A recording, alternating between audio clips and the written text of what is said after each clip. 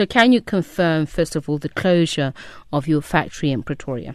Yes, I can. We have shut down that factory following a finding late last week of listeria. Again, very similar to what we saw in our Polokwane plant. We're taking absolutely sort of no chances with public health while we ensure that we get full evaluation of those test results to see if the listeria, which was within sort of accepted norms, but we're checking for the ST6 strain, which the department has identified as being responsible for most of the listeria-related deaths.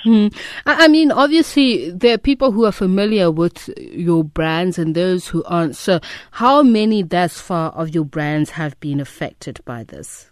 So effectively, our brands within the processed meat or our value-added meat stables, so Enterprise, Renown, Bokkie, Mielikep, and now our Snacks brand. So essentially all of our value-added meat brands. So what are value-added meat products? Does that also include other meat types, or is it just purely cold or processed meats? It's basically our cold and our processed meats that we've recalled.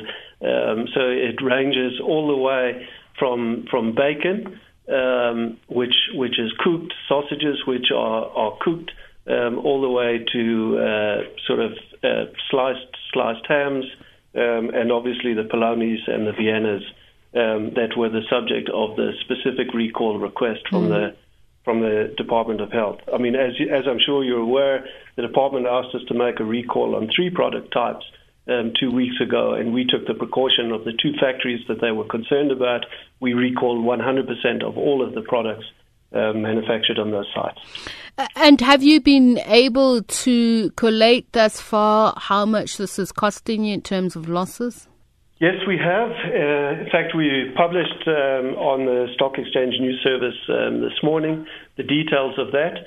So we estimate that the direct costs of the recall and sort of associated costs linked to product write-offs will range between 337 million and 377 million. And we've also given the market some guidance that says for the period in which these facilities are closed, the additional cost to shareholders will be approximately 50 million rands a month, relative to what we could have expected to earn from those facilities if they were in full operation.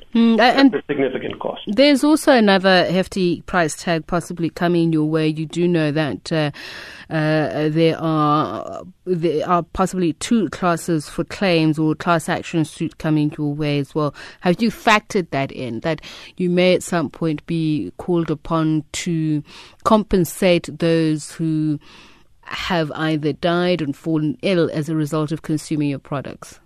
So I think the numbers that I've quoted, don't include the financial impact of any successful class actions or other litigation linked to this.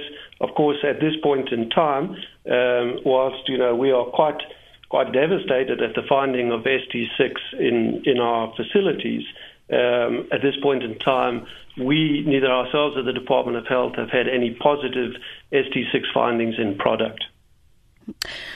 And just finally, how long do you foresee this going on for? You're engaged in a cleanup operation, but what if more of your factories or sites are found to carry the bacteria? Look, I think that the cleanup of the 4 facilities that we're talking about, the deep cleaning that's in progress, it's really very difficult for us at this point in time to estimate when those sites will be in operation. And we believe that, those are the high-risk sites because we are dealing with processing of meat, which in common with, say vegetables, is one of the big carriers naturally of the Listeria bacteria. And just quickly, finally, have there been any job losses as a result? No, not at this point in time. We have our workforce in all 4 factories are fully engaged with us in helping us to manage, that deep clean and rehabilitation process. Do you think there will be job losses?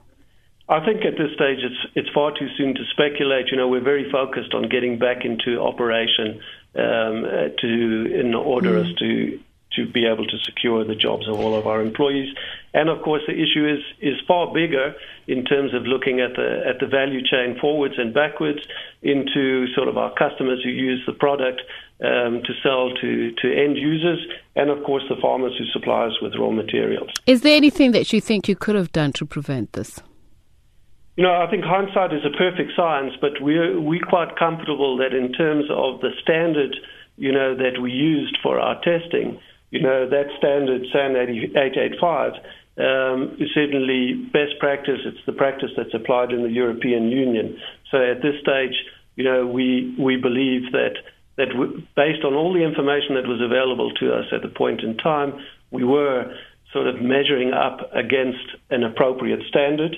And now clearly, that we can see that there are issues. We will need to look, and I think it's a national debate as to what the standards should be for the industry as a whole.